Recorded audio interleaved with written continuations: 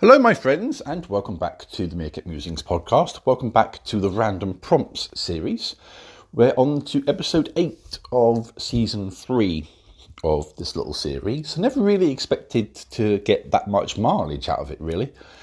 But here we are. I guess when you think about it, there are many random things that you can talk about. And you might surprise yourself with the depth of knowledge you have about these things. Even if it's only a short 5-minute burst, as it were, with some of these podcasts, I'm surprising myself as to how much I sort of know, or at least vaguely know, with some of these things.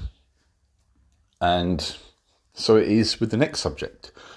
Well, actually, with the next subject, I confess to not knowing much at all, but I have been inspired by a recent family experience to make this podcast about the subject of magic. Now, I'm not referring to, your kind of Gandalf-style displays of power here. I'm talking about the kind of magic you might see at a show, at a fete, that kind of thing. Think Penn and Teller. If you're from the UK, think Paul Daniels, perhaps, for example. It's that kind of thing.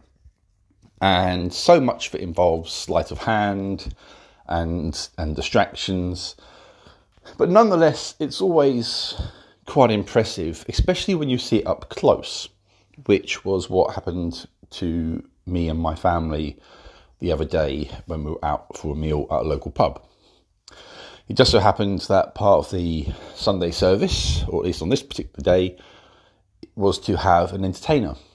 This entertainer was a magician, and he performed some card tricks and some tricks with dice, and his final trick was absolutely spectacular, but I'll come to that in a second or two.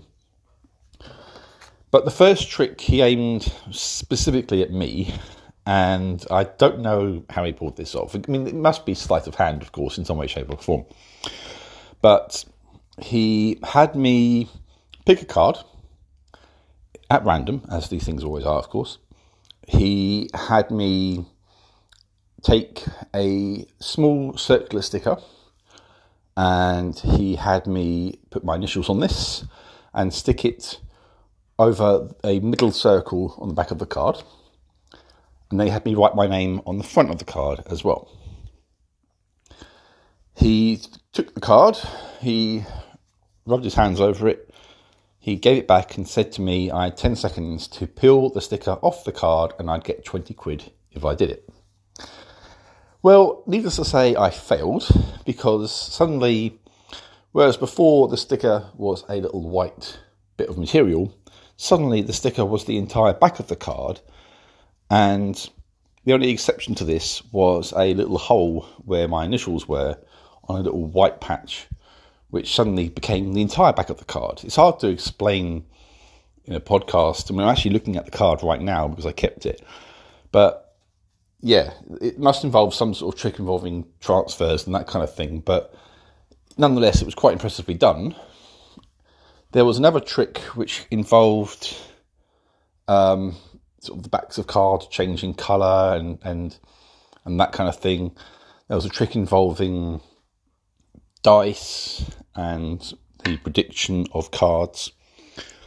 But the one, I guess, that really kind of got all of us was the Rubik's Cube trick. This was very, very impressive. The guy handed my daughter a Rubik's Cube and had her twist it around a few times at random, and then she gave it back, and then he pulled from a cloth bag on the table a second Rubik's Cube, which just so happened to be, by some insane sort of coincidence, the same pattern that my daughter had done beforehand.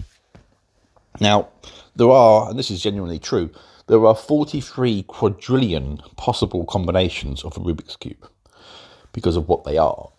And yet somehow these two aligned more or less perfectly. And in another weird, freaky coincidence, it just so happened that these Rubik's Cubes happened to align, the one that my daughter did, happened to align, at least in part because of the image, with a tattoo the guy had of Rubik's Cube on his arm, which happened, I think, to be a genuine tattoo. I'm sure there is a mechanism which explains exactly how it was done, but I don't really want to know how it was done because it was simply too impressive to want to know how it was done.